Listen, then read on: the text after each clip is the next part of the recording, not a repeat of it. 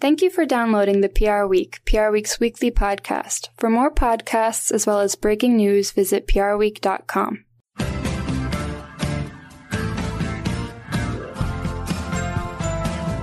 Hello, everyone, and welcome to the PR Week, PR Week's regular weekly roundup of everything that matters in the worlds of PR and communications. My name's Steve Barrett.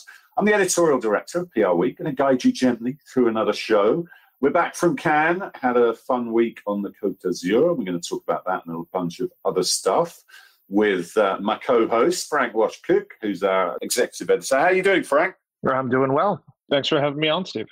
Always a pleasure. So we'll talk about Cannes. We'll talk about the implications of Roe v. Wade from last Friday and the various elements to that.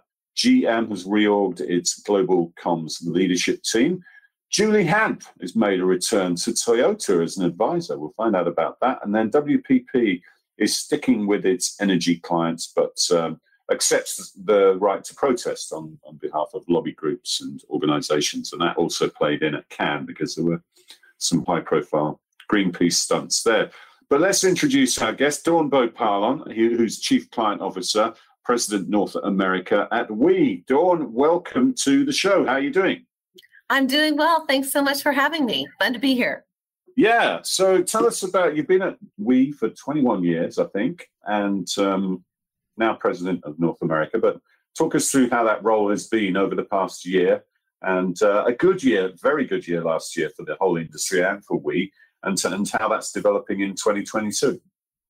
You bet. Yes, it's been quite the year indeed. I think as the agency has seen a lot of growth, we had about 15% growth globally for the agency over the course of the last year. It's almost hard to separate the years because it feels like one big clump of the last couple of years, even relative to the last year. But I think our agency story probably mirrors the collective trend of communications really being elevated, I think, in the consciousness of business strategy and the C-suite and growing stakeholders and just an expanded set of needs that our clients are having. So we certainly saw a lot of that, a lot of organic growth over the course of the last year in particular. Probably about 60% of our growth came organically from existing sets of clients, and it's been a fun ride. Yeah, I hear what you say about that 2 years into one. It really feels like a sort of just a continuance, doesn't it? Yes. And your point about organic growth is a good one. That was mirrored across the board too. And it almost felt like agencies could have done more growth if they could get the talent and the people to actually fulfill the commitments. So how are you dealing with that in terms of the Great Resignation and then people maybe returning to office-based work or maybe not? And how do you see talent playing out? We're constantly monitoring that at PR Week, and clearly in a people-based business, it's a big issue. It's an enormous issue, and I've personally spent more time in all of those dimensions over the last couple of years than ever before, kind of stepping back and rethinking around what is the need and where do we need to change, adapt, progress different offerings that we're making for our employees in terms of retention.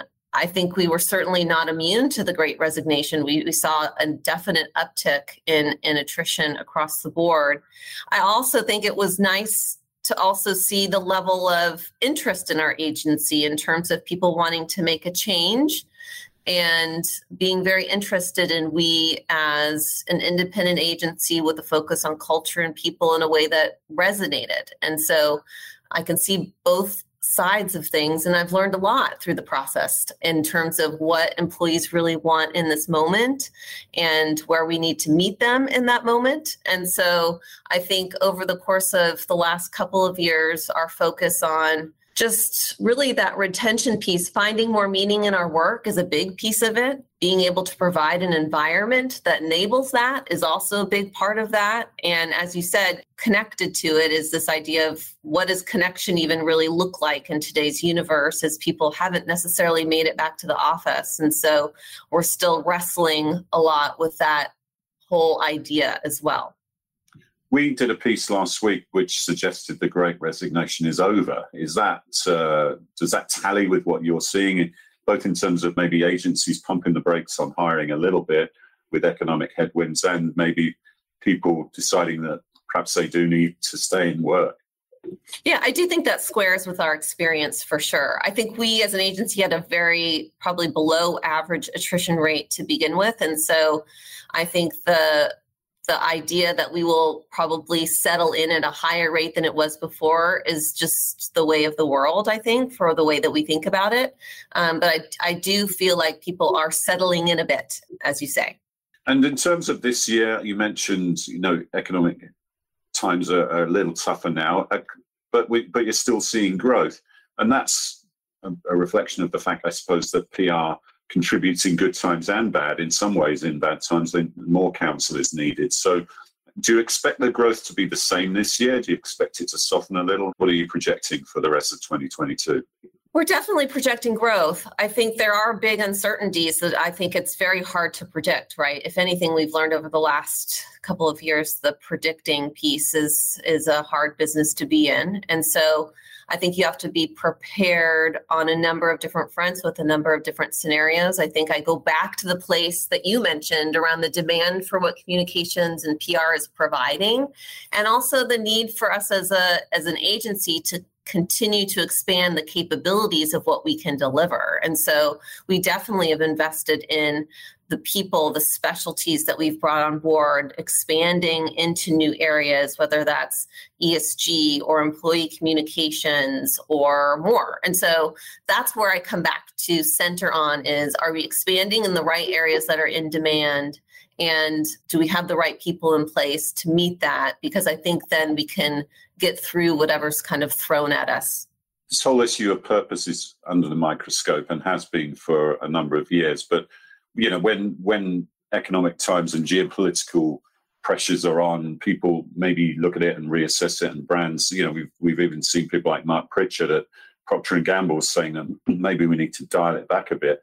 But we has always been a very purposeful agency. How are you advising your clients in that respect? And how do you stay authentically committed to purpose when maybe some shareholders at your clients are wanting a bit more doubling down on shareholder value and the more basic sort of elements of the business process? Yeah, I think it depends on what you're talking about in terms of the purpose element, right? That term can be so many definitions to it, many interpretations. And I think I come back to the point around the fact that who you are as a company and what you stand for in this world will always be imperatives. And the best purpose work emanates from the clarity of the organization on the answering those two questions. And so when you get into places where it's surface level and doesn't really become embedded at the core of the company, maybe those elements and flavors of purpose become more challenged. But I think the real change and the real impact comes when it's at the core of the being and the soul of the company itself. And I don't think those things will be in jeopardy. Do they look different? Will they have to put more emphasis on action or find more creative ways of getting at some of the commitments? Probably. There's always the adaptation and the dynamic nature that we have to be on the pulse of. But I think at its core, you've got to be thinking about kind of your authentic place in the world and taking a long-term view too. So don't just make your decisions based on the current moment, because it will change. And then where will you be left?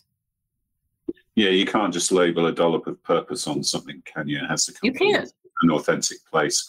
The other part of purpose is sort of making statements on social issues, and we'll get into that in some of our newsy topics. But just as a general theory there, that's a very tricky thing to navigate, isn't it? Because, brands want everyone to buy their products. They don't want to discriminate against people based on their political views or what have you.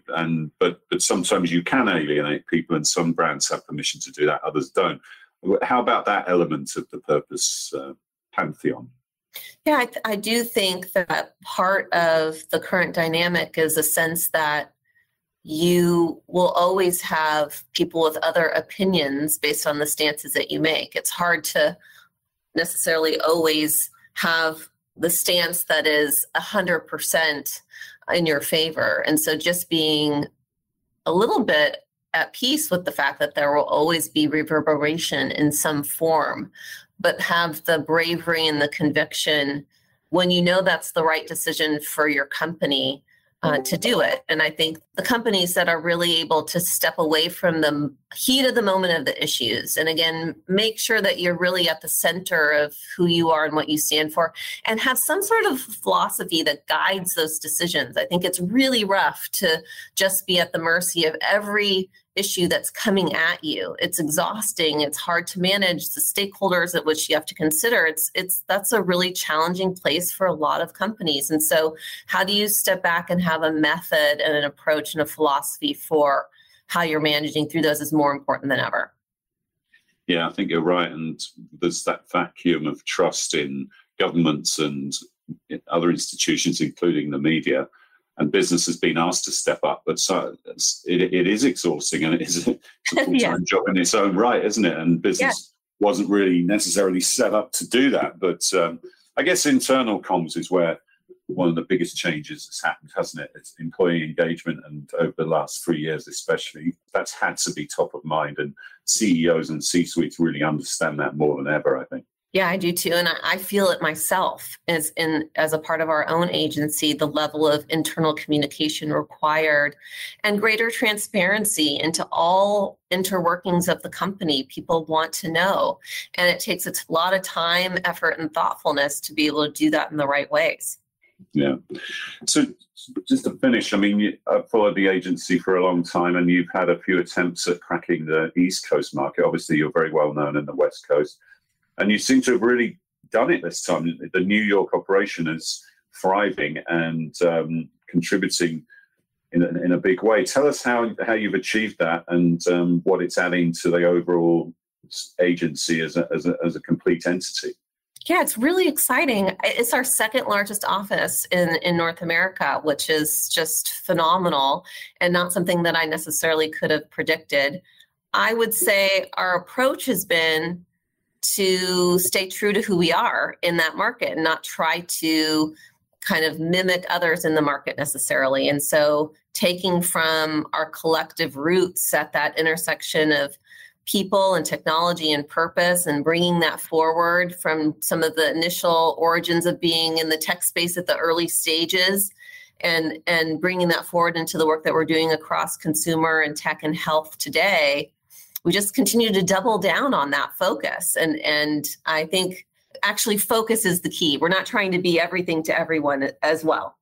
Yeah, it's a great achievement and good to see the agency, especially in the last 3 or 4 years, really sort of get back on the growth trail and doing really well. So congrats on that. And thank you. I brought this cough back from Cannes, which is going to introduce our first topic that Frank's going to talk about, and I will as well. So yeah, Frank, back to Cannes in person, and the industry was there in force. What were the big highlights in terms of coverage, winners, etc.? Yeah, I think we can mention some firms that did pretty well that won the idea creation credit behind, which is really the key winner. And I think we see Edelman's London office did very well, and Prime Weber Shandwick, which is based in Stockholm, did very well, and they both won multiple Lions for those. One we can mention from Edelman is a campaign on behalf of Vaseline that I think is really interesting, in part because it has such a techie format to it, in that it encourages people to sort of upload images, and therefore in targeting women of color and doing that to make databases of skin colors more diverse and more inclusive than they used to be. And I think that tech element, I really seemed to put it over the top in terms of what stood out to the judges. Also won a Bronze Lion, Edelman did, for the green light signal for National Grid that essentially tells homeowners when the energy they're using in their homes is sort of going above the footprint. And so, really, really interesting stuff there. I'm curious of the people you talk to on the ground there, especially the people from the PR agencies. Were they disappointed in the number of PR firms that won the idea and creation for Lions, or was it about what they expected? Because it feels like there's disappointment in the number of PR firms that are winning that kind of credit every single year, and it's always this hope that this is the year they're going to do better. Yeah, it was interesting. First of all, it was great to be back in person. I think everybody enjoyed that opportunity, and it was 3 years since the last time. So it was great vibe, great energy, great inspiration, and everybody always comes away from that event feeling inspired by the work, which is what Cannes should be about. Obviously, there's a lot of other stuff going on. There's a constant navel gazing about how PR does in the PR lines. And there's no getting away from it. They didn't do very well this year. The PR industry didn't, beyond the sort of Edelman Weber in the idea creation credits, there wasn't much going around. They did better in the other categories, but again, that's been a trend of the past few years. So, and I think Cannes doesn't necessarily reward the type of work that maybe Dawn was talking about there, in terms of employee engagement or senior counsel or crisis or purposeful. Well, there's a lot of purposeful stuff, but it's different to that overall purpose strategy and government relations, investor relations, even media relations. There was only one entrant, I think, on the shortlist in the media relations category, which, traditionally is a massive part of PR. So I think it's very difficult to win at Cannes for PR firms. And I don't think we should worry too much about it. There's some great work there. Judy John, the chair of jury, who's also the chief creative officer at Edelman, said it's PR's time. Basically, PR is Cannes, because all of the winning work was led by earned media. PR firms don't have a monopoly on earned ideas. And there was some super inspirational work and great case studies, and we're going to be profiling them on PR Week over the next couple of weeks, because the work's what's important. And a lot of the creatives there basically say, look, we come here to be inspired and to get inspired by the work, and we come away, and it doesn't matter who does it. There are some great ideas there that we can take and integrate into our practice. So, yeah, I'm sure the PR sector would be disappointed. I just don't think it's worth obsessing too much about it. We all know the PR Week Awards are the Oscars of the PR industry, and the great work gets represented there because it's a much better format for it. But Cannes is a unique global. It's truly global, and you see ideas you don't see in the other parts of the year. So, yeah, it wasn't the greatest performance for PR, especially in the PR lines. Although Edelman and Weber did do well, and Stuart Smith, I think back in 2018 said you got to be in it to win it, and they've clearly doubled down and invested a lot in it. And so, yeah, what did you think, Dawn? I mean, looking at it from your point of view, is Cannes a great? Is it? How important is it? I mean, should we just not be paying as much attention to it? No, I think it is important, but I also agree with a lot of the points that you made, which is, one, it's hugely inspiring to have a forum of that magnitude that just celebrates the work in all of its dimensions. So I think there's just huge value and insight that comes from that, and it's worth it and is important. I do think, is it completely conducive to the way PR operates and kind of the differences that we think about things? The conversation that you had with Judy John was so great. And I think one of the things that stood out for me in that was her point around the moment versus the movement. And I think that's right. It feels like a lot of what's shown in those forums are kind of an instance, right? Versus maybe a multi-year campaign where you really moved people and a number of stakeholders to a particular place over time. And so it just isn't necessarily the forum to really shine a light on that type of work. And so I think that's where PR and comms is at a little bit of a deficit in terms of just the overall orientation. But then I look at work, I saw the work from Corona stood out to me. I think they did a plastic fishing tournament where they, instead of having actual fishing as the goal, fishermen would go out and fish out plastic from the ocean and had a monetary reward as a result. And that was done all around the world. And that's an instant, but it could be a great example. One, I think that idea could have come from a communications or PR agency for sure. And two, that's a great example of one thing of a part of probably a multifaceted element that the company could be taking on to really show action. It had an actual result at the end of the day. And so there's places like that where I think we can find nuggets of inspiration and continue to push ourselves as a collective industry to get even closer. Yeah, there were some great ideas, and I definitely recommend you check them out. What about the Grand Prix in the PR Lions? It was for a brand called Decathlon in Belgium, and it was based in prisons, and it was actually use of the metaverse. Definitely an idea that has changed, is going to get rolled out in prisons throughout Belgium. So it's one of these, that was the other thing that I think Cannes has started to place more emphasis on effectiveness as well as creativity, whereas before that it was all about creativity, right? They've gone more down the PR week route and sort of looked at effectiveness too. So that's an interesting trend. But and we're always hearing all about the metaverse, but that was a usage that you could say was actually doing something rather than just chat. So I think that's always important. I mean, the other big winner was Long Live the Prince. Yeah, which engined London. I don't know if you followed that one, Frank.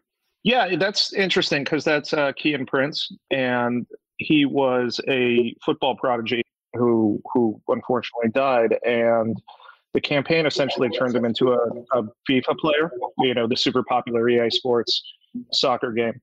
He was stabbed and killed a few years ago at the age of 15, and the campaigning, the gist of it is bringing him back as a virtual professional footballer on the anniversary of his death in an attempt to bring attention to knife crime. And so I really kind of a sad campaign, but you could see how influential it could be given just the wide reach of the FIFA game and people all around the world playing it. I was not aware of his story until reading about the campaign. So it definitely had that impact with me. Yeah, no, actually, you mentioned that the UK had a good year. It doesn't always do so well at Cannes, but a lot of the winning campaigns, including in the PR sector, were from the UK. So that was good to see. But yeah, there are just so many different types of work. Purpose was definitely a big part of the overall theme, as usual. Purpose always does well at Cannes, but there are ideas that there was one called Flute Vine, which was all about a wine region in Germany that had been flooded, and the bottles were kind of repurposed into pieces of art and then sold to help the region, which needed help rebuilding. That was an interesting one. There was a great Nike campaign, which actually was based around an app that tracked women's periods and actually had a real use and was a great practical product, but probably sold more goods as well, which is what Judy was talking about last week. So definitely lots of work to look at. Listen to the podcast with Judy if you didn't hear it already, and do look out for our rundown of the best campaigns, because lots of good stuff to learn from. Let's talk about Friday. Was a bit of a day as well, wasn't it, Frank? So when the Supreme Court came down with two rulings, one on Roe v. Wade and one on gun crime. Yeah, earlier in the week, in the first major ruling of the week that the Supreme Court made, it essentially gave wider concealed carry rights to people. And as we'll see with the second one, this is the second case in a week where the court essentially made a ruling that almost all polling shows flies in the face of public opinion, and really broad public opinion. I mean, these are issues that 60% of Americans agree on, and it's really hard to get Americans to 60% of them to agree on virtually anything. But the second one, of course, was striking down Roe versus Wade, which is the 50-year-old Supreme Court precedent that guarantees a legal right to an abortion. Now, pro-rights groups and states that have more conservative governors and legislatures have been chipping away at this for a long time, and they finally got their wish this week in the ruling that overturned it. Now, this set off a number of things, and that businesses which had been quiet about the leak that said this was coming 2 months ago, I think reflecting just how of a personal of an issue this is, more than most other political issues. The spotlight is on them in terms of how they react, and we've highlighted a number of businesses all across the spectrum, whether it's GoPro or the agency networks themselves, that have said they will guarantee travel costs for someone to get reproductive health care in a state where it may not, in another state from where it might not be available. I would say, though, as far as the agency world goes, the creative firms, the PR firms, and the major holding company networks, have largely been on the same page that they are willing to do that, and that they are willing to provide reproductive health care for women, and also to guarantee travel for them if they live in a state where it has become illegal. And I think for a lot of people, to take the business side away from this, a lot of the things that Associate Justice Thomas talked about what he would like to see next, it was pretty frightening stuff. Whether that's the ruling that guaranteed gay marriage or contraception, or other things that people have seen as widespread freedoms over the past couple of years. And it's whenever our country is chipping away at the freedoms that people have, it's never a good thing. And so, a lot of this has been, pretty frightening to a lot of people. I can only imagine how women feel about this. But it was definitely a decision that's pretty frightening to a lot of people. For sure. Dawn, what was your take on it? And both as a woman and as a representative of an agency that was, female owned and founded, and is 70% comprised of women. Yeah, I mean, I think I almost have to take a really deep breath, before even responding. It's particularly chilling moment, for sure. I think that we, of course, as an agency, are making all the support available for our employees in terms of ensuring they have access to reproductive health, and we've done that even for our employees in Texas around access to gender affirming healthcare, and for employees in Texas, as some of those particular rights have been called into question. And so I think there's that element to it, but I think there's a more macro point that Frank did a good job of surfacing, which is just this kind of disorientation in terms of humanity and having a basic right removed from the equation. And how do you feel about that? And what does that really mean? And I'm not sure I fully have internalized that in its entirety, even multiple days later. I do think a lot as a woman and as a mother, and I think about my 11-year-old daughter and my 7-year-old niece, and it's a whole lot to comprehend that I live in a country where those rights are being stripped. And then what does that mean for their future? And so I think this is something that we'll be grappling with for quite some time, and is going to require intense action and fortitude from all of us. But there's so many layers to it. It's hard to even do it justice in a 1-minute response. Yeah, no, I understand and totally agree. I mean, there's some of those layers. One, of course, is the internal communications and the agency making statements on it. But then there is the element of advising your clients on how they respond publicly and to their employees and to other stakeholders. What are you thinking about that, Frank? I think all of that is. These are all things that are sorting themselves out. And another area that I am looking to see how companies behave on this issue is in the tech sector, and especially any kind of platform that shares data or shares search data or financial data that could potentially be used by law enforcement in a state where it has become illegal to track somebody down. I think there have already been a lot of questions about the topics and the hashtags that Instagram have banned.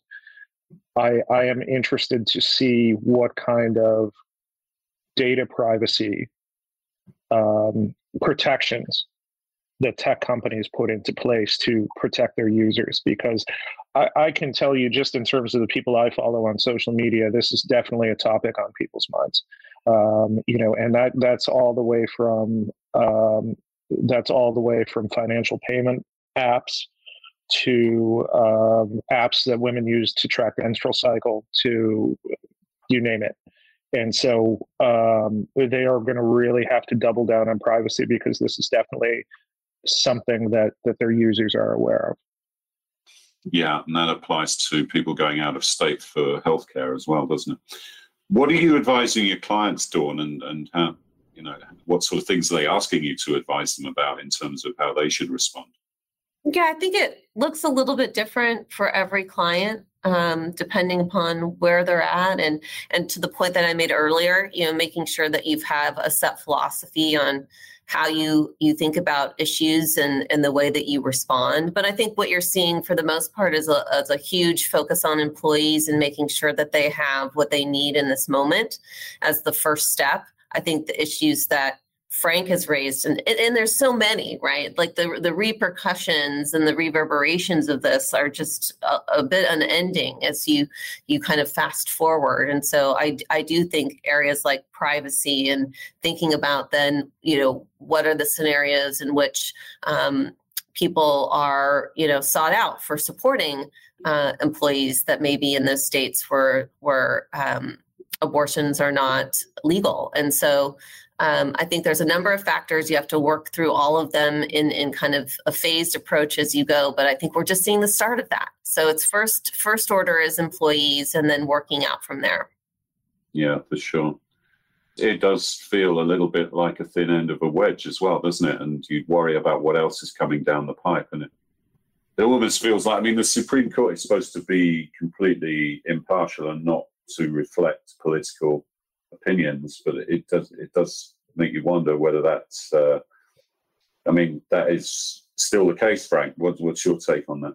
Well, I think that, look, the Thomas opinion on Dobbs is chilling in a lot of ways. It immediately thinks of you think of colleagues or friends who were in same-sex marriages and what that must feel like to them to read something like that's being called into question, or that it could be called into question in the future. And I think that's an extremely chilling thing. And it's chilling for privacy in that if a court, saying that things like how a couple uses contraception could be called into question. That's a very personal and private thing. And it's also, it's a pretty universally accepted form of healthcare.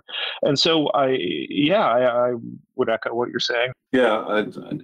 It's funny how people who talk about freedom a lot actually are often people who tell other people how to live their lives. Is one way of looking at it, and it just seems antithetical, really. But so it wasn't a great day for sure, and the implications, as Dawn says, are still playing out, and we'll follow that carefully on PR Week. But okay, let's get back to our news stories of the week, Frank. GM has reorganized its global comms leadership team. Just talk us through that one. Yeah, and this is really interesting because this is the second time this year that Craig Buchholz, of course, a veteran of Procter & Gamble, now the comms head at General Motors, has reorganized the comms team there. This most recent one, it's a series of promotions, bringing a bunch of people up to a VP level, really creating a leadership council for communications that all reports to Buchholz. And this is reflected by talking to employees and finding that there was room for more advancement, more adding of diverse voices to its leadership council. Earlier in the year, they revamped the comms team globally at GM to reflect Mary Barra, their CEO's order that they move fully into electric vehicles by 2035, which if you imagine just the size of GM's business, is just such a tall order. And it would have to be such an all hands on deck effort across the board to get that done and to communicate about it. So, if that is going to be the North Star of what GM is doing, I think you see the changes that Craig is making there, and it makes a lot of sense. Yeah, interesting on that, because I got to, for various reasons, you'll have heard about the travel nightmares in Cannes and all around the world, actually, but I got to drive a hybrid car because my plane to Cannes landed in Toulouse, which was 5 hours away, so I had to hire a car and jumped in a hybrid, and I was like, oh, how do you start this thing? And of course, it had already started, it wasn't making any noise because it was running on the electric part of it. So some basic things there. And there is some sort of, there's a big comms challenge there to get people used to charging up, to that anxiety, when you're coming to the end of your charge, the the way people use the charging points, etc. But we've talked about that a lot. But staying in the auto sector, Julie Hamp has returned to Toyota as an advisor. I must admit, that's not a story I expected to read on PRE. I agree with you. This is not something I had in the cards. So Julie Hamp stepped down from her role as the top communications person at Toyota back in 2015. I think everybody remembers this story that she was arrested for allegedly importing painkillers without permission into the country, where things like oxycodone are, extremely tightly regulated. But she was never prosecuted on this. However, she did resign from her position again 7 years ago. She has been at Finsbury since then, and of course she has a history pre-Toyota of having worked at GM and having worked at PepsiCo as their CCO and SVP of Consumer Relations for a long time. But she is coming back to Toyota as an advisor to the company's president on comm strategies and the messaging across media, not just earned media, owned media, and all types of platforms. And she's also going to work with her chief sustainability officer on the regional coordination of sustainability, environmental, social, and governance communications, and things like that. So she's back at Toyota after a 7-year absence.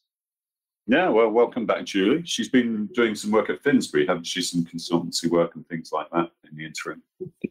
Yeah, no, it's good to see her get back into the fold there. And, the statement that Toyota made, it does not seem like they are too concerned about what happened in 2015 and saying it's not going to hinder her career going forward. So, I think it's good to see people get a second chance like this. For sure. It'll be interesting to see if she travels to Japan anytime soon. But anyway, let's talk about finish up with WPP. It said it's sticking with energy clients, although accepts that organizations such as Greenpeace have a right to protest. So talk us through that one, Frank. Yeah, I have a lot of thoughts about this one, and that's that I actually think WPP is doing the right thing here in a lot of ways, and that I don't know that you can drop energy clients completely. I think if you are going to work with them, making sure that they are in line with the Paris Accords and in line with reducing their global footprint bit by bit each year is the right way to do it.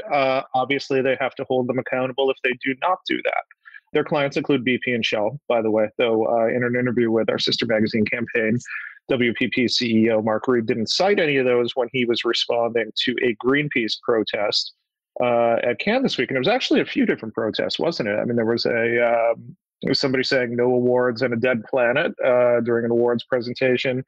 And also what I've seen described as a flotilla of sort of kayaks heading towards WPP's beachfront area at Cannes. Not sure how effective the last one was, but yeah, a series of protests drawing attention to the credit cards. He'd won Lions before, and then there was the scaling of the roof on Thursday, which I did see actually. People right now, Reed said, they have a right to protest, and in my mind, of course, they have a right to protest, and of course, they have a right to draw attention to these things. It's up to companies like us to see what they do. I think that working with energy companies and holding them to account, and really, holding them to account, fall into line in terms of, the Paris Accords or other standards, is a good way of approaching it. Yeah, and then of course Greenpeace won a line themselves, so it's that which was kind of ironic. So they're playing on both sides. Dawn, you've got your sustainability and equity research and talking about climate goals and moving to action. What's your take on that? Would we work with energy clients, and presumably, if you did, you'd be concentrating on helping them evolve their businesses? Yeah, I think that's exactly right. I mean, we've put more attention ourselves to have more of the dialogue around what clients we would and wouldn't work with. And I think you can have a great set of criteria, and then there's a bunch that fall into a great gray area.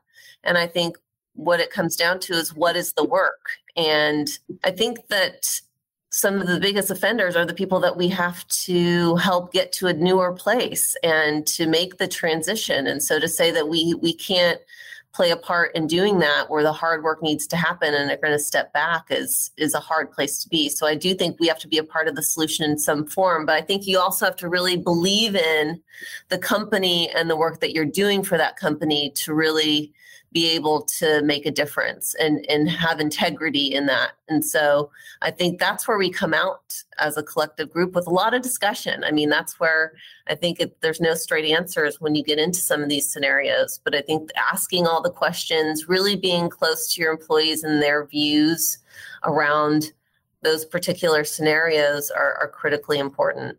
Yeah, absolutely. And you've got to almost audit your client on an annual basis. To make sure there's still work you want to be associated with, or a mission you want to be associated with. Yes. All right, Dawn, thank you so much for joining us. Pleasure to talk to you, and continued success at WE. Thank you so much. It's been wonderful to have the discussion with you both.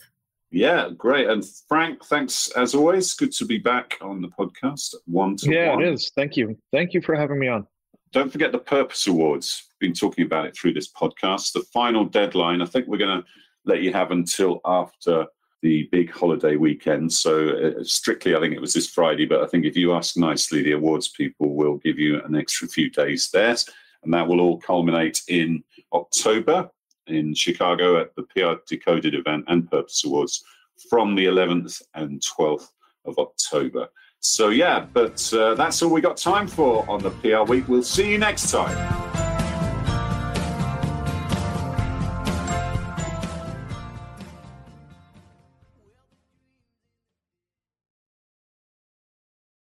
Thank you for listening to this week's episode of the PR Week. To find more episodes, visit prweek.com.